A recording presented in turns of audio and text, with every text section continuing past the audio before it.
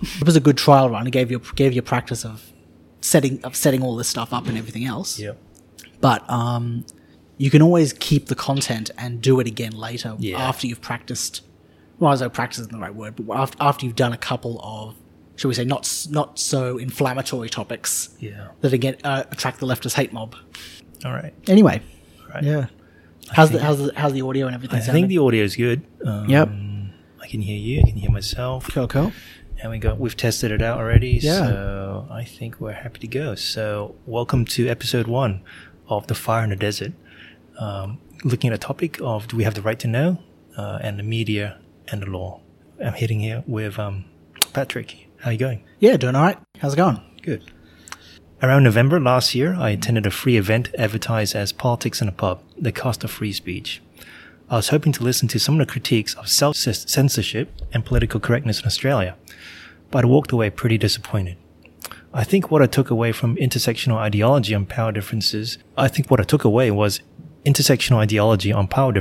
which was looking at the institutional power and voice of the government. I was very skeptical of the mainstream media and hardly get my news from traditional means, that is, television, radio, and newspaper. I was seeking news online from a variety of sources that would include major broadcasting companies and other from the internet startups. Why? Because that's how I was taught at school. When you examine an issue, you were told to look at both sides of the argument and avoid just one voice. You can hold a bias or position, but you need to properly address the opposition and stand your ground. So nowadays, the journalistic standards are dropping. They'll put a label against you, which will justify some of the vitriol they'll throw against you. So they won't even consider you have any merit in your position. So I'll go back to the event. So there was 4 speakers. There was one, Karen Coghill, a First Nation or Aboriginal activist. 2, Professor Graham Orr, a law professor. 3, Jonathan Suri, a local Greens councillor who supported the climate emergency protests last year in 2019. And 4, Peter Greste, a reporter who was jailed in Egypt. So I'll introduce you about the Right to Know campaign and its recency. So yeah, please. In 2019, there was a incident where ABC brought up a leak to the public about the SAS, Special Air Services, committing war crimes in Afghanistan. That's right. And so as a result, they had the AFP, the Australian Federal Police, kick down the doors, or they say it's kicked down the doors, but all they did was just walk up and show them the warrant and then have a technician to come in and download all necessary information. And there was also a search of the journalists who released the news, and they went through all the computers. So there was concern about, as a journalist, what are your sources and whether those sources are now compromised. So if you're going to do any whistleblowing in the future, there is no guarantee that that person will be protected, because you know that the AFP will come in and there is the fact that the government can step in and look into the leaks. Now, in this case, it was about national security. Now it's national defense, because it was current operation. Well, it was operations back in 2000 and I believe it's 2012. Okay. And trying to investigate that area, but that was an operation by our country, and it's also its national interest. So there's not. The AFP isn't kicking down doors all the time, but in this particular area, they did. This is just a scenario where the government felt, or the federal police rather felt that it was necessary. Yeah. And in fact, I think it was probably forwarded to them like a few years ago under the Labor government. Yeah. Okay. I think it's easy to associate the federal police with the federal government. They've got federal in the name, but they're two separate entities. The federal police don't act like a secret police service for the government of the day. So that's not that relationship. They're two separates. And so like this event called Politics in a Pub, the cost of freedom of free speech, was then targeting that area. Very provocative title. Yeah. Like, I thought it was going to be like, there's a narrative, the media is having this narrative, and so, I can't say what I want to say. And you have to toe the line, otherwise you get suppressed. But in this case, they were saying, look at this, the federal government, they're stepping in, they're suppressing journalism and all that stuff. And so, the host of that, Your Right to Know, the host of that event was an ABC staff worker. Right. And she set the scene with, this is Your Right to Know, and described the campaign led by the ABC chairman, Ita Buttrose. That's right. And this campaign kicked off in, it kicked off in 2019. And so it's still ongoing. But what I'll do is I'll play a few sound clips and I'll get you to critique on that one. And all the audio, there is some audio issues with on their side, so it'll go down and go up. But the rest of it, apart from the first clip, is playing all right. So I'll play the first one, which is when the host opens it. And I might just kick off by quoting some of the things that Ita Buttrose said. And we want this to be a dynamic conversation tonight, so I'm going to get a little bit of audience interaction straight up. I just want you to respond in whichever way you feel comfortable. You can snort, you can jeer, you can smile, you can clap, agree, disagree with just a couple of statements from my boss, the chair of the ABC, Ita Buttrose. One of the things she said is, journalists have always been keepers of secrets. We can be trusted. Is not going to go away. Oh, a bit of a slow clap. Yeah. Okay. She was asked, how do you find truth in a sea of information? Ita Buttrose said, watch the ABC. Well, that's not too bad. That's all right. Someone said, how do you support the Right to Know campaign? Ita said, write a letter to the government. All right, we might have to G you up as we get along tonight. And that's it. So the clips, okay. So that was the first clip, and I was in that audience. Okay. When you hear that, it was 50-50. It wasn't like, hey, let's clap her. But it was, it certainly sounded like a very lively audience. So I don't think so. I think some of them were struggling to convince themselves. Yeah. And so, even though she said, oh, look, we're the champions, we're the journalists who are out there to protect your freedom of speech and to be the champions of truth. Investigating, trying to uncover the truth for you, for the public. Yeah. It didn't sound like they were buying it very much. No, but to have that, I guess, attitude that we're the guardians of the truth. We're come to us, the media, to learn, to know what you need to know. Yeah. Come to us for information. Yeah. I mean, I certainly think traditional media sources have certainly been threatened, especially over the last 5, 6, 10 years, thereabouts, especially with startups, podcasts, YouTube, Facebook. It's eroded a lot of their power, their influence of people's opinions. So there's a threat there that they're trying to get around. But I think why should we trust them as the gatekeepers of truth? Well, if it's easy to do that because here is the daily newspaper, here is the stuff you need, here is the current affairs you need to know. It's easy to get that information, but if you're taking your information, if you're getting if your source of truth comes from either the ABC, Channel 9, Channel 7, or any one source that's there, you're not doing it right. I wasn't convinced when she said we're the guardians of the truth, or we hold we are the gateway to transparency for the government. I think, yes, it is, but I think it's sort of devolved. I think there is a narrative that the mainstream media holds, which is blurring the truth. Oh, of course. And what was interesting is that, what do you do when to support a Right to Know campaign? Write a letter to the government. So let's get more government involved when the fact is that government is controlling. Yeah. Well, they're accusing the government of controlling freedom of speech. So how can we do it? Write to your letter to the government. Yeah. Well, how do you put it? Regardless of whichever media source you choose, whether they are centrist, left, right, or anything in between that, you're going to get your news comes from another human being behind a keyboard or behind a microphone. That person, that human being, has a political bias, a way that they see the world, a way that their worldview is oriented. That essentially is the definition of what we call bias, and you can't get around that. For someone to then say, "Trust me because I am unbiased. I will give you the truth." That is actually not true by its very definition, because that human being can't get around their innate biases. Yeah, I think everyone has their bias. It's let's be transparent about it. Yeah, and say, look, we do admit we're a little bit to the left, and here's how we're going to resolve it.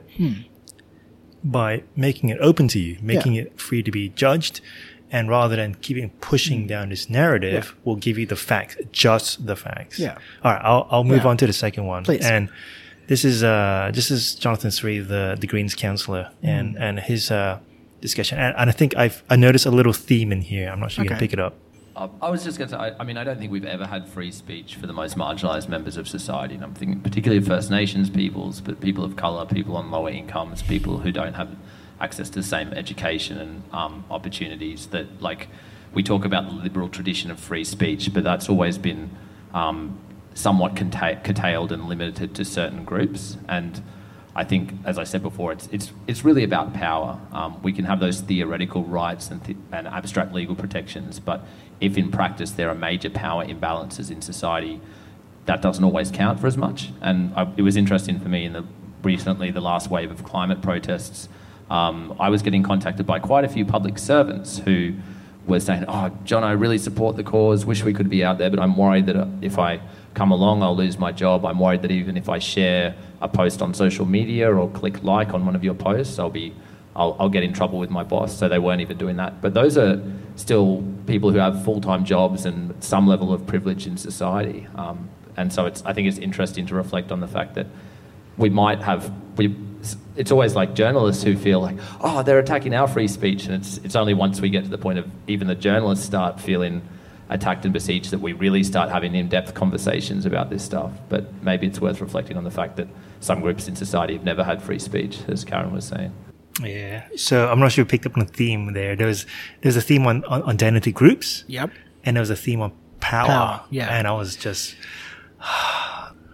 It happens on the fringes of both the left and the right that I've seen. I've observed this, that it's this quest to be the victim. It's the quest to be the underdog, the small guy, who is punching up against David versus Goliath. That's that sort of idea. Yeah, well, yeah. I think, to his credit, he does identify that marginalized people don't have a voice. But the reason they don't have a voice is not because it's the AFP suppressing them or the government suppressing them. It's they don't have the reach. They still can say whatever they want, up freely, open on the web, but they don't have the reach. They don't have the tools to put the message and make it publicly, around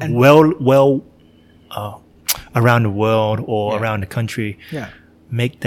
Project that message out to the world. Sure. Whereas what they were talking about is it's all about the power. And so like, when he talks about the journalists, being afraid, it's like, well, no, I mean, because the journalist is still out there. She's not in jail. Yeah.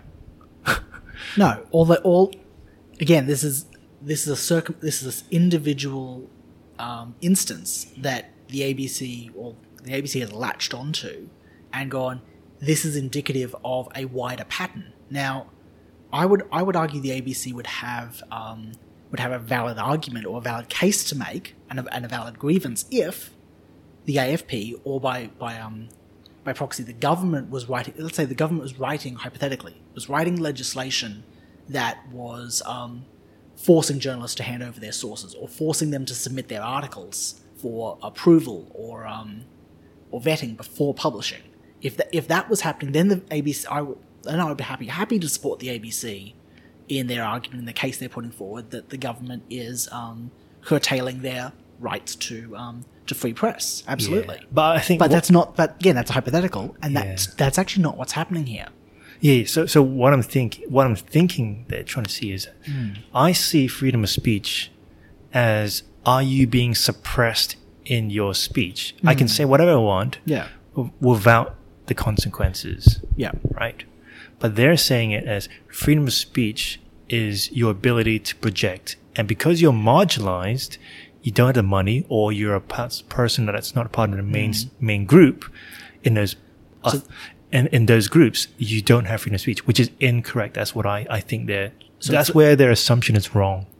So freedom of speech is tied. The idea is that your freedom of speech is tied to the size of your platform, the size of how many people you can influence with your voice. Yeah, so that's what they think, and that's how they link it with power. Yeah. Because if I have power, then I can project my voice out more. Of course. But that's not freedom of speech. That's just your ability to project. And that's the Rupert Murdoch boogeyman that we often hear about. So these big, powerful corporations that are projecting a particular message. I'd actually argue the ABC is a publicly funded organization. They have plenty of reach. They have plenty of power. Yeah. Plenty of influence to shape the minds of the Australian people. I think this is a matter of you've got two different factions competing with each other. Yeah. And I think the fact that I can get this event free from the internet online, it's not being deleted, it's not being bleeped out. Of course not. Means that they have freedom of speech. Yeah. It's just that it's not getting as many likes and it's not getting as much shares and it's not getting projected as much as well. But it's still freedom of speech. Like I'd contend, is it not getting shares and likes because not enough ordinary Australians are interested or agree? Yeah. Is that the problem that they haven't been able to convince or influence enough people? That's a question. Is that what the problem is? But would you say that event they're being suppressed? Of course not. Yeah. No. Again, hypothetically, it's a very different story if the government or the AFP, if we want to use them, stormed the event and shut it down because your speech is running counter to the narrative that the government is projecting. Yeah. So do you remember? So in 2019, this was occurring. Yeah. Remember in 2019, what was happening? There was a Hong Kong protest. That's right. Yeah. And they literally had the government stepping in. Absolutely, yeah. Which is very different from what Australians are experiencing. No one's coming into, there's probably people removing them from the roads when they're doing a climate emergency, but that's totally different. Yeah. Yeah. Well, the funny thing with the climate protest was their big argument, their central argument was climate change is bad. Cars are causing pollution. We need to stop cars being on the road. So what is their brilliant idea? Keep cars on the road for an extended period of time, to annoy people, get people to start paying attention, but keep pumping fossil fuels into the atmosphere. Yeah. It certainly inspired a lot of young university students to get passionate about the issue, but it wasn't productive. No. I would contend if you want to save the planet, every single one of those protesters go plant a tree.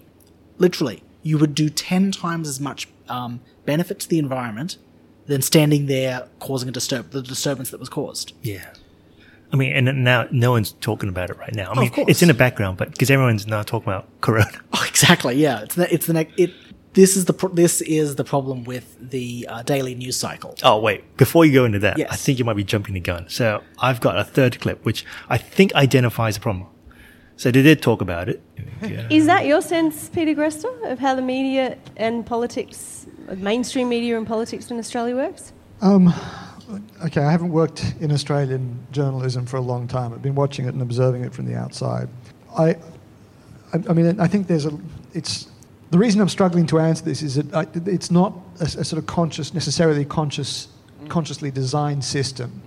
I'm not as cynical as that. But there is a symbiosis that exists, and part of it is because of the poverty that the media is struggling with at the moment. The fact that there is that the business models are broken, and we don't have journalists who have the experience or the contacts. We don't have news organisations with the resources just to send a journalist off for a week on an investigation without having to produce stuff on a daily basis.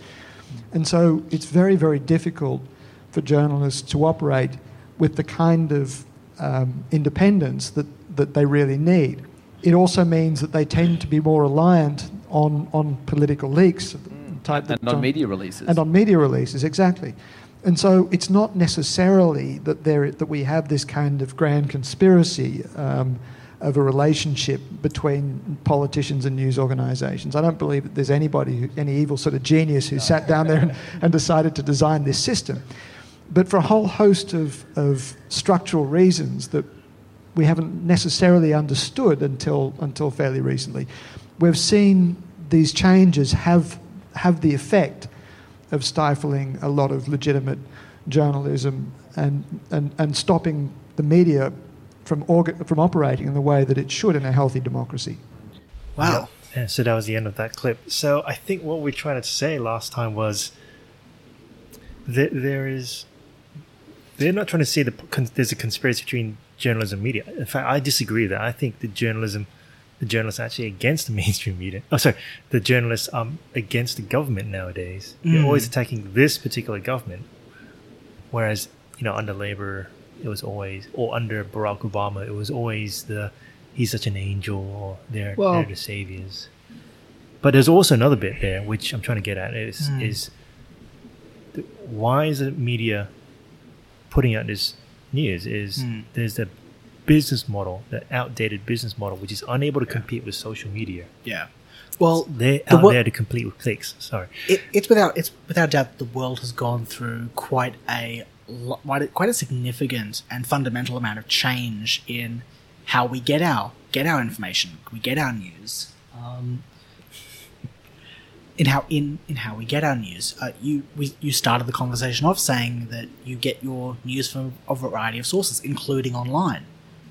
Traditional Peter Greste is, in one respect, he is correct, where he's looking at the situation going, yes, the way that news is, the journalists have worked in the past quite comfortably. It's forcing them to keep up with the daily news cycle. Yeah. So they don't have enough news, so they got to go for the clickbait, right? Yeah, that's right. And so, like, what he was trying to say is, we don't have the money to do the old traditional investigation. Yeah. But I think that's where they're supposed to go for, to provide that kind of in-depth kind of thing. Like, I don't really like to watch Four Corners, but there's a level of journalism which they can provide, which social media cannot. And so, social media is one click on Facebook, and they already got within the first paragraph, you already understand what the gist of it. Yeah. And then sometimes we go into all the opinion stuff. But, because they're using the old outdated business model, they're able to put out stuff relying on the relying on the government, relying on the leaks, or relying on media press releases, and unable to really do a proper media output. in-depth analysis. Break down a complex issue and examine and take the time to examine the issue from the different perspectives. Take it from someone from the right, from the left, from the middle, and then allow the reader or the listener to make up their own mind. But that takes time, and it's apparent from Peter Greste's point of view, that journalists today don't want to, either are not willing or no longer want to, or unable to do that. Yeah. I'll play the last one, and it is, I think you might have heard it before, but I think it just summarized when I walked away with. Yeah. Here we go. That's not going to be a winner for him politically. He's going to come up soon and talk about issues of small businesses who might have been allegedly laid upon by environmental activists and so on. But I grew up in a small business background, so I can see that there are power differentials sometimes there, but we also have discrimination laws that can apply, so it is a complex area. And I think what you touched on there is exactly right, which is that the Prime Minister will work very hard to say that this is about protecting small businesses from the big mean activists. Actually, it's about protecting big businesses from comparatively weak and disempowered activists. But the philosophical justification for going after businesses as part of the secondary boycott is partly that you're saying this issue is so important that you can't not pick a side. You can't just sit on the fence and keep building the gas chambers for the Nazis. You have to actually say, no, we are not going to work with that company or that government because they are so unethical. And I think that's important to remember here, is that we're not talking about abstract issues we're talking about literally decisions to drown billions of people in third world countries. I'm only exaggerating a little bit there. So I think I obviously feel some sympathy for when businesses get caught in the middle of this stuff, but the issues that we're talking about here are really big and important. Sorry, you want to play that again, or you play which part? Just before the... No, that was... Philosophical justification for going after businesses as part of the secondary boycott is partly that you're saying this issue is so important that you can't not pick a side. You can't just sit on the fence and keep building the gas chambers for the Nazis. You have to actually say, no, we are not going to work with that company or that government. All right. Okay. I think we got the point. Yeah. I'm surprised he's able to say that with a straight face and not laugh. I'm struggling to do that at the moment. It's ridiculous. I think it's the highest order of moralizing. It happens a lot. Again, on both sides of politics are guilty of this, of presenting their argument and then framing it within a moral framework. By default, saying, I am moral. My position, my argument, my idea is a moral, good idea.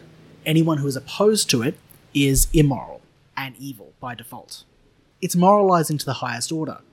Now, the left and the right, both sides of politics, are guilty of this frequently. They'll paint their political position through the lens of a moral framework, and they'll say, and both of them will say, my idea is moral and good, and I'm a moral and good person for fighting for this idea. Anyone who is opposed to it is, by default, an immoral, evil person, and you should consider them that. It certainly is a lot more present and, we'll say, vitriolic in the US. Less so the mudslinging that happens in Australian politics. It still happens, though. Case in point of the sound clip we just heard. Which Australian corporation is actually building the gas chambers for the Nazis? I don't know. I think that's just. I certainly would like. I tell you what, point them out to me, and I will join. I'll join the raving mob to go and stop them. Absolutely. Yeah, like I walk away. I'm like stunned. Like I can't take anything that you said seriously because that's how you think corporations are. Like, oh. I get it. There's crony capitalists, and they were like, the cause of the 2008 GFC. But companies building gas chambers it's a spit in the face of the actual Holocaust survivors. Oh, sure. And it's how can you say that? How can you say these people are Nazis? And then when a real genuine Nazi comes in, like what do you call them? Because you've already moved the standard. You've moved the goalpost further and further away to where the word has been diluted. Yeah. A lot of words that used to shock and used to have a great deal of significance and meaning. Racist, for example. That word has been diluted so much, part and parcel to some of the to the comments that you see on social media, on Facebook and Twitter. These words are thrown around so freely and so loosely sometimes that they've lost their significance. And some of these words should still have meaning. Absolutely. I've done some research, and I think these are some of the things that I want to get into. So, do we have a right to know, which is what this campaign's about? And in fact, if you're Australian, you already have some right to know. So you have the right to know what hazards you're exposed to in the workplace. So this is all safety laws. And what is affecting the environment around you. So environmental protection laws. So, there was a recent PFAS, there was, chemical spills. You have the right to know, if you live in the area, what's happening to your environment. Your employer has a duty to remind you or to inform you of the hazards, slips, trips, fire. That's right. Smoke, all that kind of stuff. Yep. And those are often due to or the result of government legislation that's been put in place to protect people. Absolutely. Yeah. A good exercise or form of government. And now we're extending that. Well, at least the ABC and the campaign is extending that to say you have the right to know every process within the government. You have, I get it. Government has to be transparent, but there are certain things, I think, which we'll discuss later on, which shouldn't be. And so it comes down to, it's not freedom of speech versus non-freedom of speech. I think it's the old, it's Aristotle, and it says it's the competition of two vices. It is freedom versus security. And so when you cry out to your government for security, you abdicate some of your will and give them the power to enforce certain things. So you're giving up your freedom you're trading that freedom in for security. That's right. A good example, a bit of a history point is the Roman Republic. So this was Rome before Julius Caesar, before the emperors, before the empire emerged, the Roman Empire. The Roman Republic had the form of had the role, the office of a dictator who would come in, and it almost flies in the face because we think of dictator as autocrat, despot, tyrant. The Roman version of the dictator was essentially an office that a person could hold, and it was an office that the person would come in for a limited space of time during a time of crisis. One dictator that came in was one man named Julius Caesar. He came in during a time of crisis, but he never left. He stayed on, partly because the people wanted him, but also he started writing laws that gave him more and more power, and then became the autocrat, the tyrant, the despot that we often associate now with the word dictator. Yeah, so like the media cries out for, we need the government to control this, and we need the government to save us. Like right now, coronavirus, the government, they're crying to the government to save them. I know, give us the bailouts, but absolutely. Then that ties in with future debt. Like who's going to pay that Who's going to pay that $1 billion package in the future? You're trading in your future freedom, your future security for now. Yes, that's right. And so there's a conundrum when you're actually seeking government to get involved. And unfortunately, when you give the government power, you will never get it back, ever. Governments all throughout human history, when they've been given power by the people, they do not give it back, ever. No. It doesn't happen. Yeah. It has never happened. I think there was a book, is it called Crisis and Leviathan, which talks about there's this ratchet effect. So there's a growth of government over time when you get bigger and more complex issues, technology, social issues. And so when a crisis comes up, like, World War I, World War II, depression, all that kind of stuff, they cry out to the government. And so the government established all these agencies. And then when a crisis subsides, they never quite ramp down to pre-crisis times. That's right. So you have this ratchet. So once you go up, you can't really go back. That's right. And then you end up with this big bloated government and all these controls and powers. And we're trying to figure out, why are you in charge of this? Well, turns out there was some legitimate grievances back in, the crisis then. But once the crisis is over, they still retain that thing. So it doesn't go back to pre-crisis. Yeah. No. And that's the government not willing to give the power they've been given back to the people. Yeah. It's very interesting that often if you are a part of the government, you're called a public servant. Public servant. So I think that's a dead phrase now. It's a phrase that has no meaning anymore. But it's quite interesting that you've got this panel that's mostly filled with either ABC journalists or affiliated members of the ABC. Yeah. Talking about these issues, and they're speaking as if they are the victims. Yeah, from point of victimhood. and they talk about the power thing, and that's the thing. There's an obsession with power that they're talking about, and I actually want to talk about that. But before we go on to the passage, I want to the extract. I want to go. There's another bit. There's a grasping of our rights. We want to focus on the legality rather than the intent and the purpose of law. So. There's another bit where they discuss, well, not this one, but in the Freedom of Speech, Your Right to Know campaign, they talk about should it be protected in a Bill of Rights. So the mainstream media will pick and choose. The First Amendment of America is, the freedom of speech, the freedom to expression, the freedom to gather around. Freedom of religion. Yep. Yeah.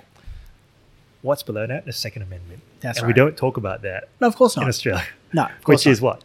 The right. Well, it's not just right to guns, the right to bear arms, the right to defend yourself. Yeah, as a well-established militia. That's right. Right, because if first one fails, if what's his face again, Dave Chappelle says, the First Amendment is about freedom of speech. If that fails, then you protect it with guns. Yeah. Right. Sorry, I'll go a bit into this passage. This extract from Douglas Murray's book, The Madness of Crowds. I'm not sure you read it. No, I haven't. No. So there's an interesting when he goes and sits in a conference, which you can't do anymore.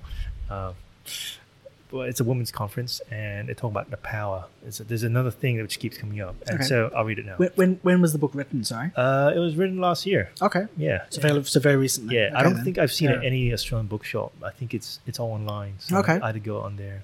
All right. This is from his book, the madness of crowds. So the most striking thing is that there appears to be a set of confusions centering around the issue of power. Every discussion so far has centered on the presumption that almost all relationships in the workplace and elsewhere are centered around the exercise of power. Knowingly or otherwise, these women have all imbibed the Foucauldian worldview in which power is the most significant prism of understanding human relationships. What is striking is not just that everyone seems to have paid lip service to this, but that these women are focused on only one sort of power. This is a sort of power which, it is presumed, has historically been held solely by mainly old, mainly rich, always white men. It is why the joking and berating about the behaviors of alpha male goes down so well. There is a presumption that if the alpha and maleness could be squashed out of these people in some great majestic social justice blending device, then a power squeeze out of them might be drunk up by these women like these in the room today. That it will be used to nourish and grow those who deserve the power more. And here are the deep waters, but I suggest in my contribution that our conversations are being limited by this misunderstanding. Even if we concede, which we should not, that power, rather than say love, is the most important force guiding human affairs, why are we focusing only on one type of power? There certainly are types of power, such as rape, which men can sometimes hold over women, and there's a type of power which some old, typically white males be able to hold over less successful people, including less successful women. But there are other types of power in this world. Historical old white men power is not the only such source. Are there not, after all, some powers which only women can wield? Like what? Someone asks.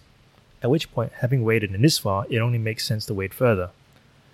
And it talks in about what power does women hold that men don't have? It is the power to drive men crazy.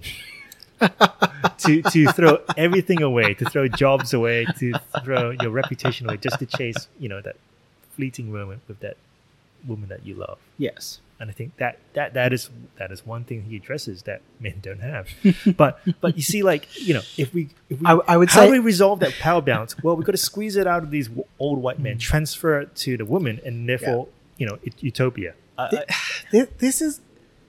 I think he's got a point. Often this is it's a worldview issue here, that power, wealth, privilege, it's as if think of it almost like this pie, for example, and there's only so much pie to go around, and it has to be divided up amongst people.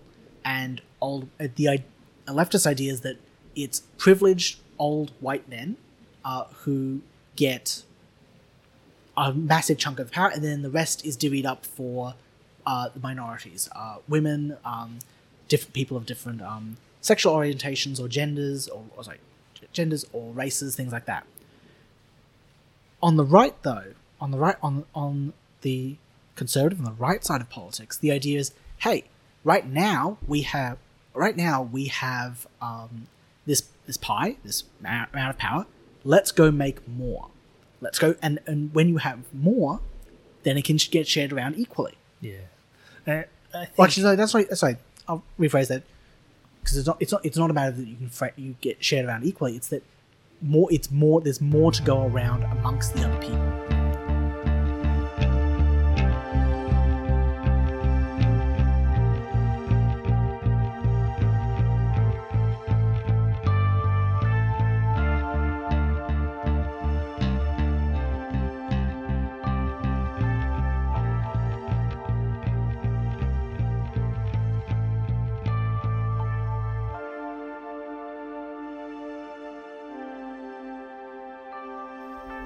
Just an update after recording, I'll make a correction that the ABC article was about an ongoing inquiry, not a court trial. Since the release of the report in 2019, the ABC released another video on their Facebook page and blacked out the shooting, but it has been reported to be taken down.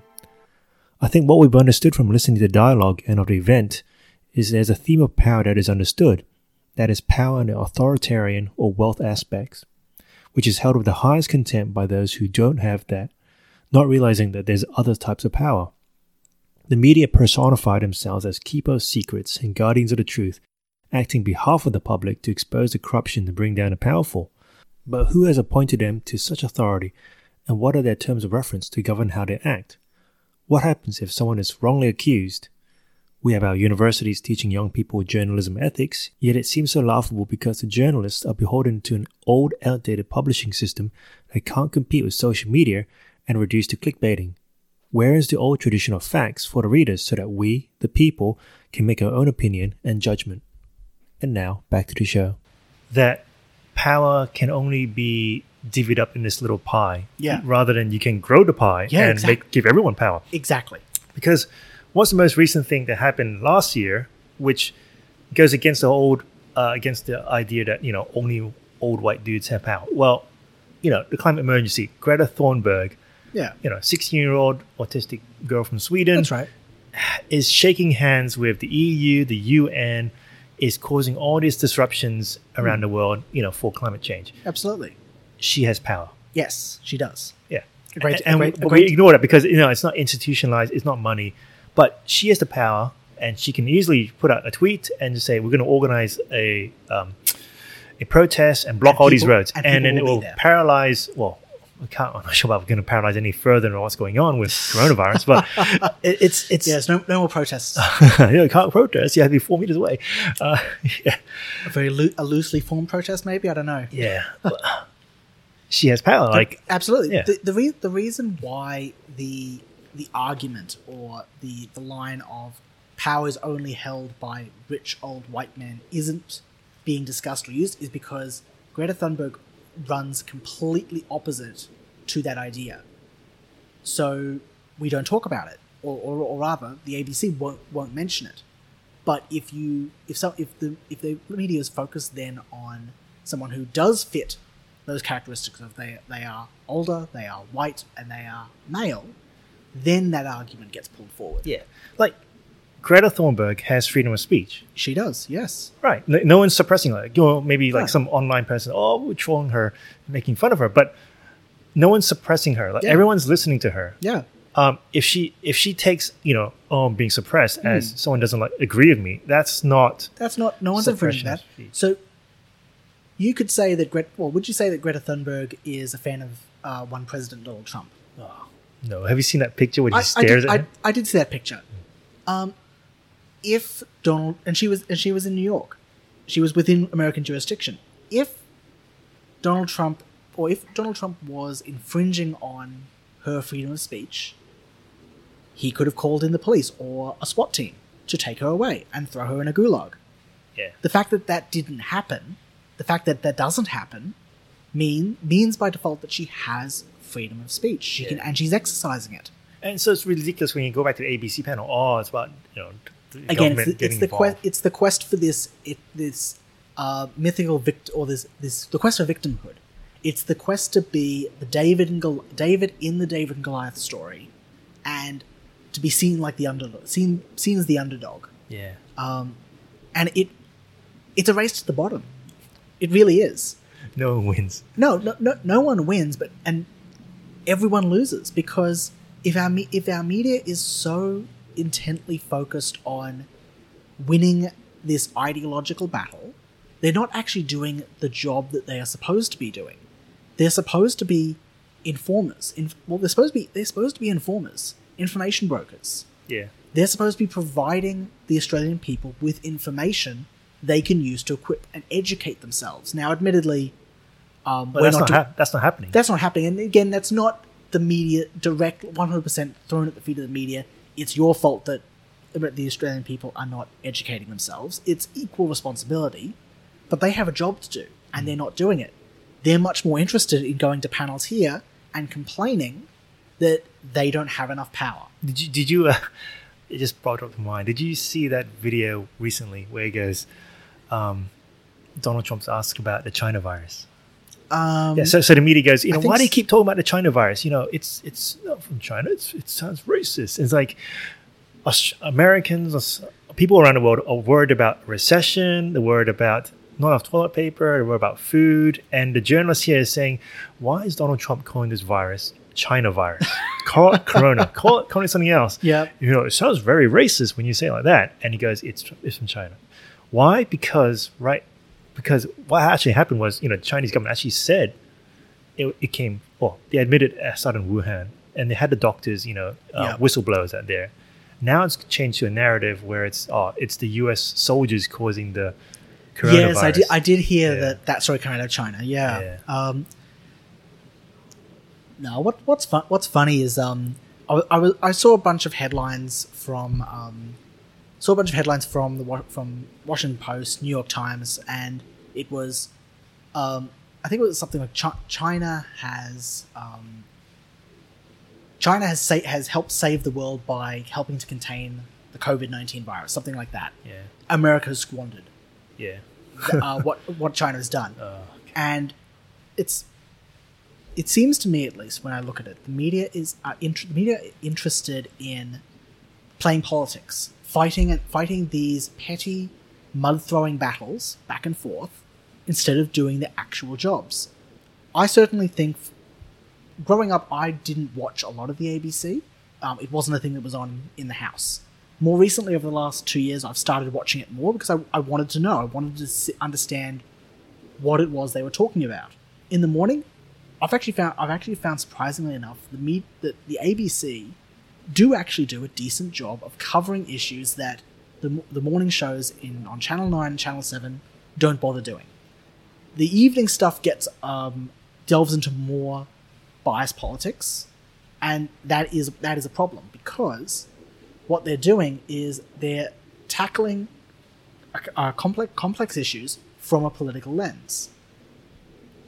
Yeah. I want to move into some of this article that I think I selected. So it was what's his name? Alexander Solzhenitsyn.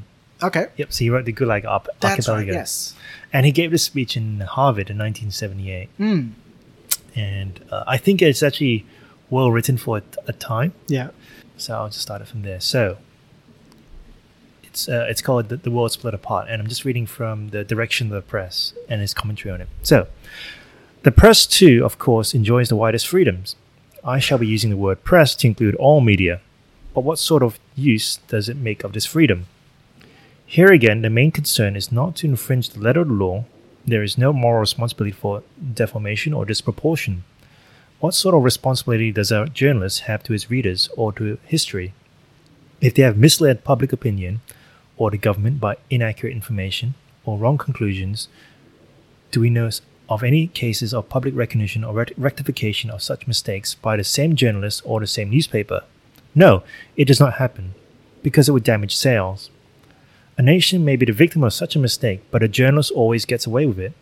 One may safely assure that he will start writing the opposite with renewed self-assurance. So I just pause it quite there before we continue. So, there's a discussion on mainstream media, the government. Some of the stuff that comes up to me is they're not accountable, or they can easily put an opinion out there or wrong information. But once it's out there, the damage is done. That's right. Yeah.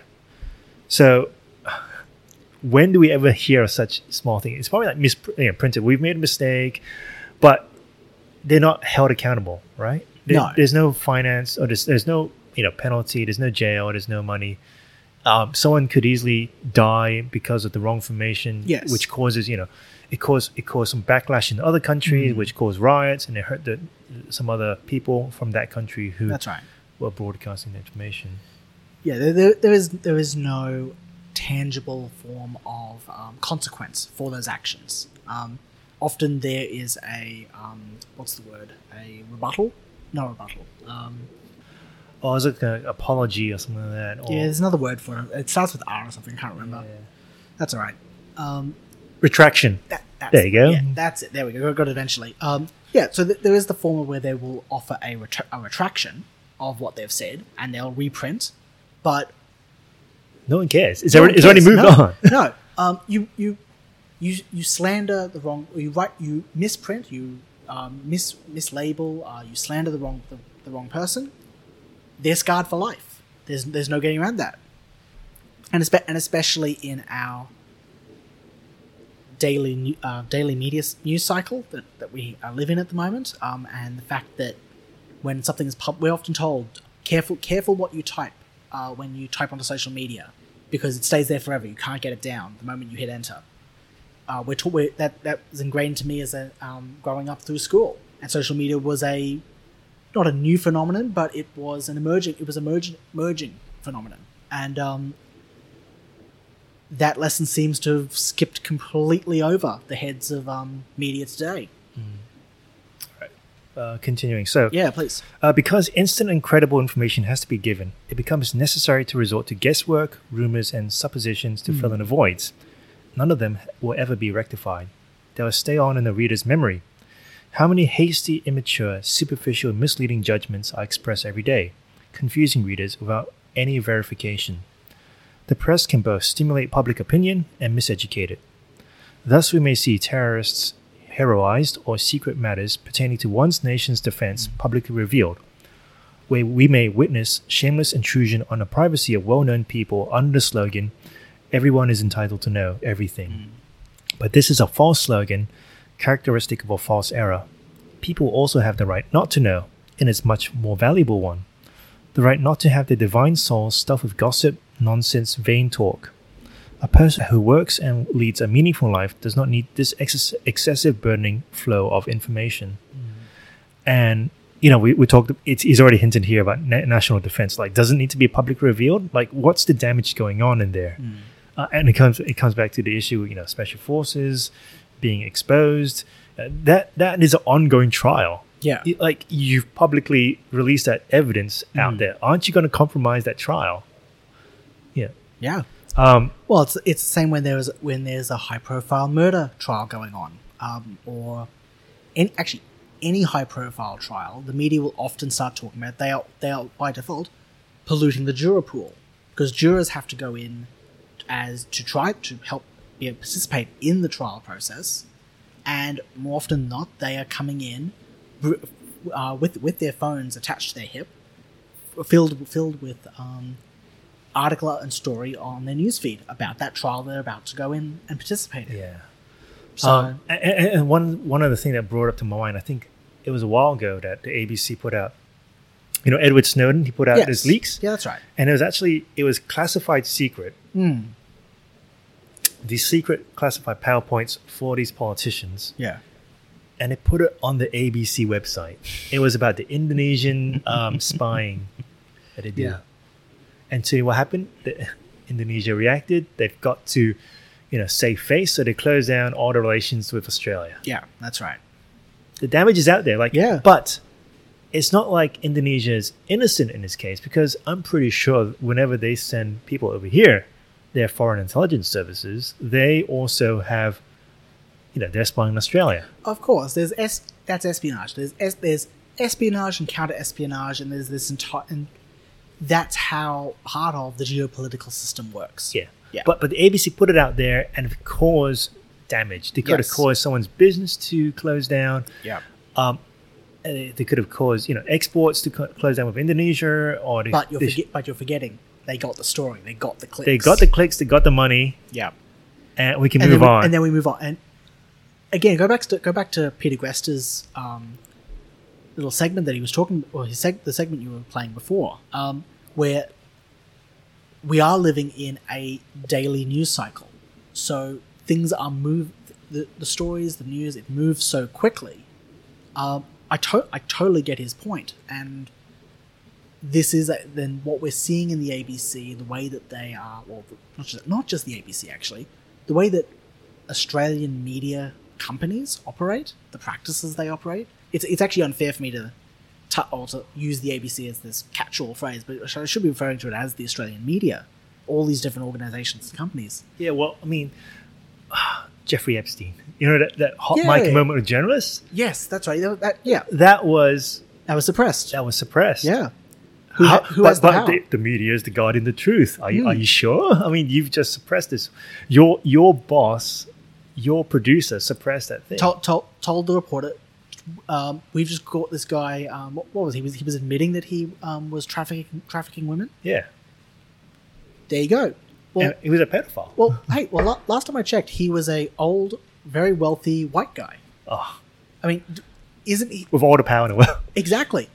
Unfortunately, the reason I think that the media didn't reveal him at the time was because he was protected. Was because he ideologically he lined up with or agreed with ideas, values, principles of the left, and the media agreed with him on that, so they were protecting him. So wait, what do you mean he's aligned with the values of the left? What do you mean? Well, you said it yourself. He was protected because he chose the same. He believed in the same ideological values and principles of the left. He was a progressive. He was a Democrat. Yeah. Well, I know he hung with Bill Clinton for a while. Yeah, exactly. Yeah. Jeffrey Epstein rubs shoulders with the rich and the famous, both in the political world, in the entertainment world, and the media were complicit in protecting him. Yeah. Yeah. All right, moving on. Anyway, we can go into Jeffrey Epstein's so much the mess. For that could be another episode in and of itself. Oh man. Yeah. Very shady and very horrifying stuff. All right, back to Solzhenitsyn. Hastiness and superficiality are the psychic disease of the 20th century. And more than anywhere, this disease is reflected in the press. In-depth analysis of a problem is anathema to the press. It stops at sensational formulas. Such as it is, however, the press has become the greatest power within the Western countries, more powerful than the legislature, the executive, and the judiciary. One would then like to ask, by what law has it been elected, and to whom is it responsible? In the Communist East, a journalist is frankly appointed as a state official, but who has granted Western journalists their power, and for long a time, and with what prerogatives? There is yet another surprise from someone coming from the East, where the press is rigorously unified. One gradually discovers a common trend with preferences within the Western press as a whole. It is a fashion. There are generally accepted patterns of judgment, and there may be common corporate interests, the sum effect being not competition but unification. Enormous freedom exists for the press, but not for the readership, because newspapers mostly give enough stress and emphasis to those opinions which do not too openly contradict their own and a general trend. And so that was Alexander Solzhenitsyn's 1978 Harvard speech, A World Split Apart. 78, okay. So, I mean, for Solzhenitsyn, he knew he was stirring hornet's nest. So the academics, the press, were yearning for something from the writer, who was exiled from the USSR, so the former Soviet Union, and moved to the US to criticize, and they thought he was going to criticize communism and praise the Americans. But what he wrote, this speech, was to reflect the decaying hearts of Western society back at them. So at the beginning, he spoke, I speak as a friend, and he speaks like a prophet, but, he might be too harsh. So one thing is that when a secretary was translating this speech from Russian into English for the translator, she actually cried to Solzhenitsyn's wife and said, he will not be forgiven for this. And I think the president might have been Carter, and the media ostracized him, say, if you don't like the US, go back to your country, which it's ironic that now the media says, we want to welcome everyone in. But back then they're saying, you don't like the US, you're a communist spy, go back to your own country. But he was, if you don't know Solzhenitsyn, he was in the gulags during the World War II. Yeah. Eventually he wrote the books, and then eventually he was expelled from the USSR. Yeah, it was. I think this is a powerful speech that everyone should read. What do you think? Was he a man of his time, or a man ahead of his time? Really, I'd argue he's a man ahead of his time. What he's saying is quite prolific. It's a mistake, I think, to assume, even at the time of writing, that you've got the Soviet Union, you've got Russia versus the United States, the Cold War. It's a mistake to assume that Russia is the bad guy and America is the good guy, and that America can never become like Russia. It's a mistake to think that. He's looking at America and reflecting that it is easy for a country like America, or any country, to fall into the trap that Soviet Russia fell into, of the media becoming essentially a proxy spokesperson of the government. Yeah. Well, Yeah. it's become so powerful. Like he's Yeah. saying it's more power than the three branches of the U.S. government, Yeah. the executive, Well, legislature. Well, the media and- in the US is called the Fourth Estate. Yeah. It holds the balance in check, and that's its right. And that is its rightful place. and It's designed to inform. Again, what is the purpose of the news, of the media? Their job should be to inform the people, to keep them educated. But instead, we've fallen into an ideological trap of, is my media source aligned to the right or aligned to the left? And we spoke at the start about individual humans are behind the keyboards, and they have a political bias inherent in them because they are humans. They see the world a particular way, and that's fine. But as a collective group, different media companies, you'll often be able to, I'll say, you'll have to look at their work product, of what they produce, of what they say, and go, oh, you align to the left or the right, or sometimes in the middle, but more often one or the other. That's not healthy. That's not a good thing to exist in, because you don't have voices saying, hey, I might particularly believe in this particular idea, and I might lean this way, but here are the facts. Here are the different positions, left and right. You, the reader, you are an intelligent, thinking person. You decide. I'm not going to tell you what to believe, what to think. The reason why that doesn't happen, though, is because by giving the power back to the people to make up their own mind, means that the media doesn't hold the power anymore, or at least they don't hold the power they think. Yeah. Yeah. I think it goes back to do your research. Yes, absolutely. Listen to more than one channel. Yeah.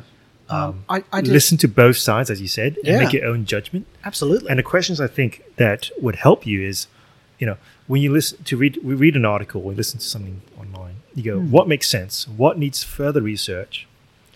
Does the person that I would disagree with have any merit in the argument? So if I hear an opinion, which seems to be a lot happening these days, especially in the media, well, I looked on the ABC website, and if you go to news, sometimes it goes analysis and opinions, and they put it up front. Yeah. So that is equivalent of your front page for your newspaper. That's right. Because what's the header? That is the front page of your newspaper is equivalent to the very top of your website. Yeah.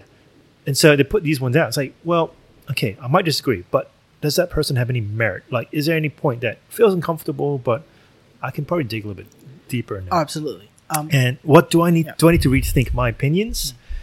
Given this new information, what do I need to do, and who do I need to tell, or what do I need to find out? I think that's what people are missing out on. It's just, I'll believe whatever thing that's put out there. Or I'll believe the analysis, or believe the opinion that's given there, not the news. Yeah. It's opinion. Yeah, absolutely. Yeah, I can remember back in grade school learning the difference between fact and opinion. It was an exercise. It was a game. We were given different statements or phrases, and we were asked, work out, are they facts or are they opinions? And we had to learn the difference. Now, I don't think... Well, opinion is put forward as fact. It's a bit of a ludicrous notion, but the notion of my truth. That's the relativism thing. Yeah, there is one truth, or there is the truth, and then there is opinions around that. Well, they say that the only truth is subjective truth, which beats itself on its head. Like you you might just say, it's a one-ended stick. Oh, absolutely, yeah. Are you serious? the only truth, the objective truth, is that there is subjective truth. It's this, or that everyone. It's the snake eating its own tail. Yeah, like the objective truth is all truth is subjective. What the heck? It's not it's not a worldview you can base yourself on, because you're constantly slipping over yourself, over its illogical over its inconsistencies. I like this example, which was given to me. I think Ravi Zacharias was saying. Yeah, he was trying to challenge a philosopher who was saying, there's only subjective truth, and in India, we also believe in objective truth. But this person counters it and writes this convoluted expression saying, you need to think of it through a relativist perspective, and everything will make sense. But he says, well, are you saying that the only way to understand that view is your view, which now moves into exclusivism rather than this relativism idea? And it goes, even in India, when I cross the road, I look both sides, left and right, because it's me or the bus. Yeah. If it's both, then it's something really bad. Exactly. That's pretty well said, actually. Yeah. There's one more point I want to push out Yeah. before we finalize this. But the idea is don't rely on government and authority for all your solutions, which is what the media, funnily enough, is screaming about. Yeah. Whenever we go in a crisis, governments, please help us. You Yeah. know, work on your own self before you start telling people to do. There is power in taking responsibility and ownership of a problem. So taking care of yourself, taking ownership rather than just giving it up to someone else to fix. You know, I think when you actually go through that trial, or when you had to work hard, you find meaning in that.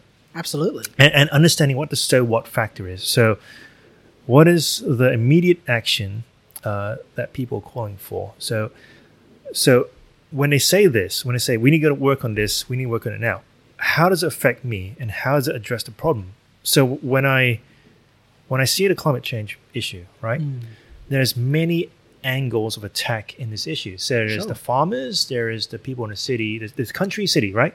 So what do city people want? They want, solar panel cars, electric cars, or something that's cheap, doesn't rely on fossil fuels. Yeah. Plastic straws will be banned, all that kind of stuff. No single-use plastics. But what's the country people? Single-use plastic. We could go into that. But what's the country people we're looking at? They're looking at I have a farm, so I got to worry about water. Am I vulnerable to droughts? Yeah. So when you have these two views coming in for the climate change thing, and you step in to have the government look after it, what do they do? Well, they're going to commission a study, right? Yeah. So it's not going to happen now. It's going to happen like a few years later down the track. Yeah. And then even though you're saying, as a farmer, you're saying, I want to fight climate change. Well, maybe the more this study comes out and it goes, well, we need to assign money to the city people rather than you. So you be careful what you wish for, and you might not get what you want. Oh, well, the Murray-Darling Basin, there was a report commissioned, I think, by the Victorian government. And the Murray-Darling Basin, as I understand it, a very small sliver of it, or small part of it, goes into Victoria. Or at least the farms that sit on its border. Just a small bit across into Victoria, much more sit in New South Wales. But anyway, the Victorian government, state government, they commission a report and they're talking about environmental damage, climate change, and they determine we need to restrict water supply to save the Murray-Darling Basin. All of the New South Wales farmers put up their hand going, hang on, if you do that, it's going to cause our farms to shut down. We can't keep them going. We'll have to pack up and leave. The Victorian state government going, we don't care. We don't mind. Yeah. So, again, if you... Stop falling into this trap of asking the government to fix everything for you. Well, again... I would rather... Because what's going to happen? Well, in fact, we actually had a Department of Climate Change a while ago. Yeah. Kevin Rudd. Yeah. Funnily enough, it didn't do much, and then we closed it down. Yeah, pretty much. But, we're going to set up this bureaucracy. We're going to pay these public servants to do all these studies. Yeah. How about give me the $1,000 and I'll fix my farm? Yeah, exactly. Yeah. It's the idea that if you get enough smart people in the room, you'll eventually be able to solve the problem. No. More often than not, it actually requires the person on the ground in the community working together to solve, and they can solve a lot of problems. But this person is dislocated from your community. Yeah. He's sitting in Canberra. You might be in New South Wales as a farmer. You're a number. You might be somewhere in Melbourne or Brisbane. Yeah.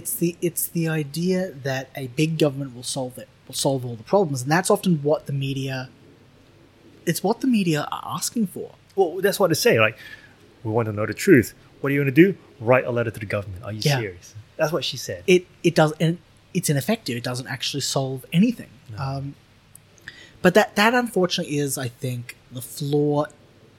It is the flaw in the far left-wing worldview, that the government can and will solve all the world's problems and bring about this grand utopia if you give them enough power, and if you let them go ahead and enact their Green New Deals and climate change proposals as much as they want.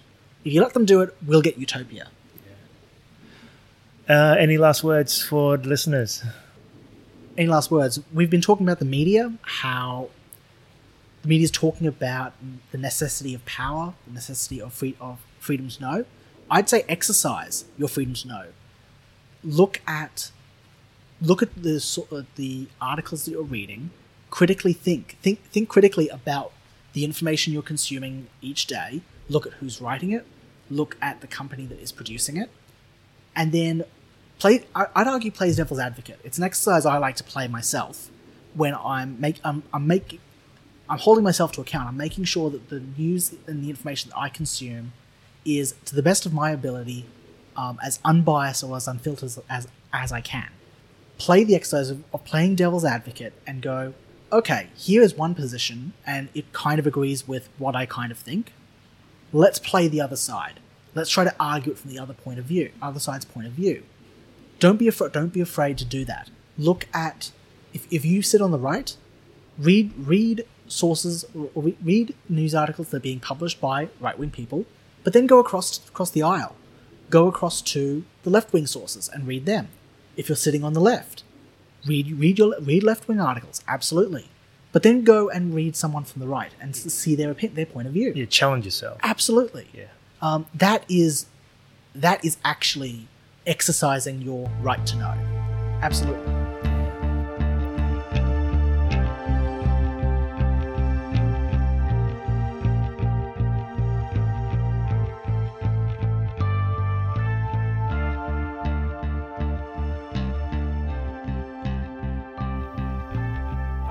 The ABC's Your Right to Know campaign is seeking freedom of speech and appealing for rights written in law to protect them.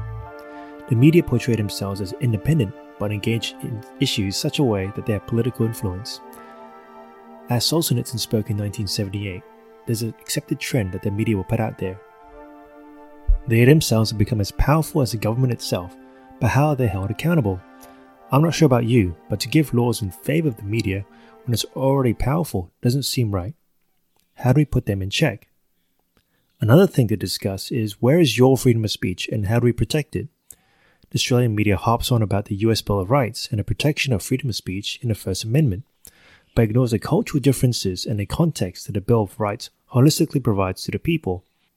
That is, some of the uncomfortable truths that the media and Australians will shy away from, such as the right to bear arms, the right for due process and speedy trials, and the powers not delegated to federal government. I thank Patrick once again for joining me, and for you, the listener. Your feedback is important to us, so please email us and even drop voicemails. Email us at thefireintthedesert@gmail.com. If you like this podcast, please give us a rating and share with your friends. Every bit of support is important, including yours. Music, Outfoxing the Fox by Kevin MacLeod at incomtech.com.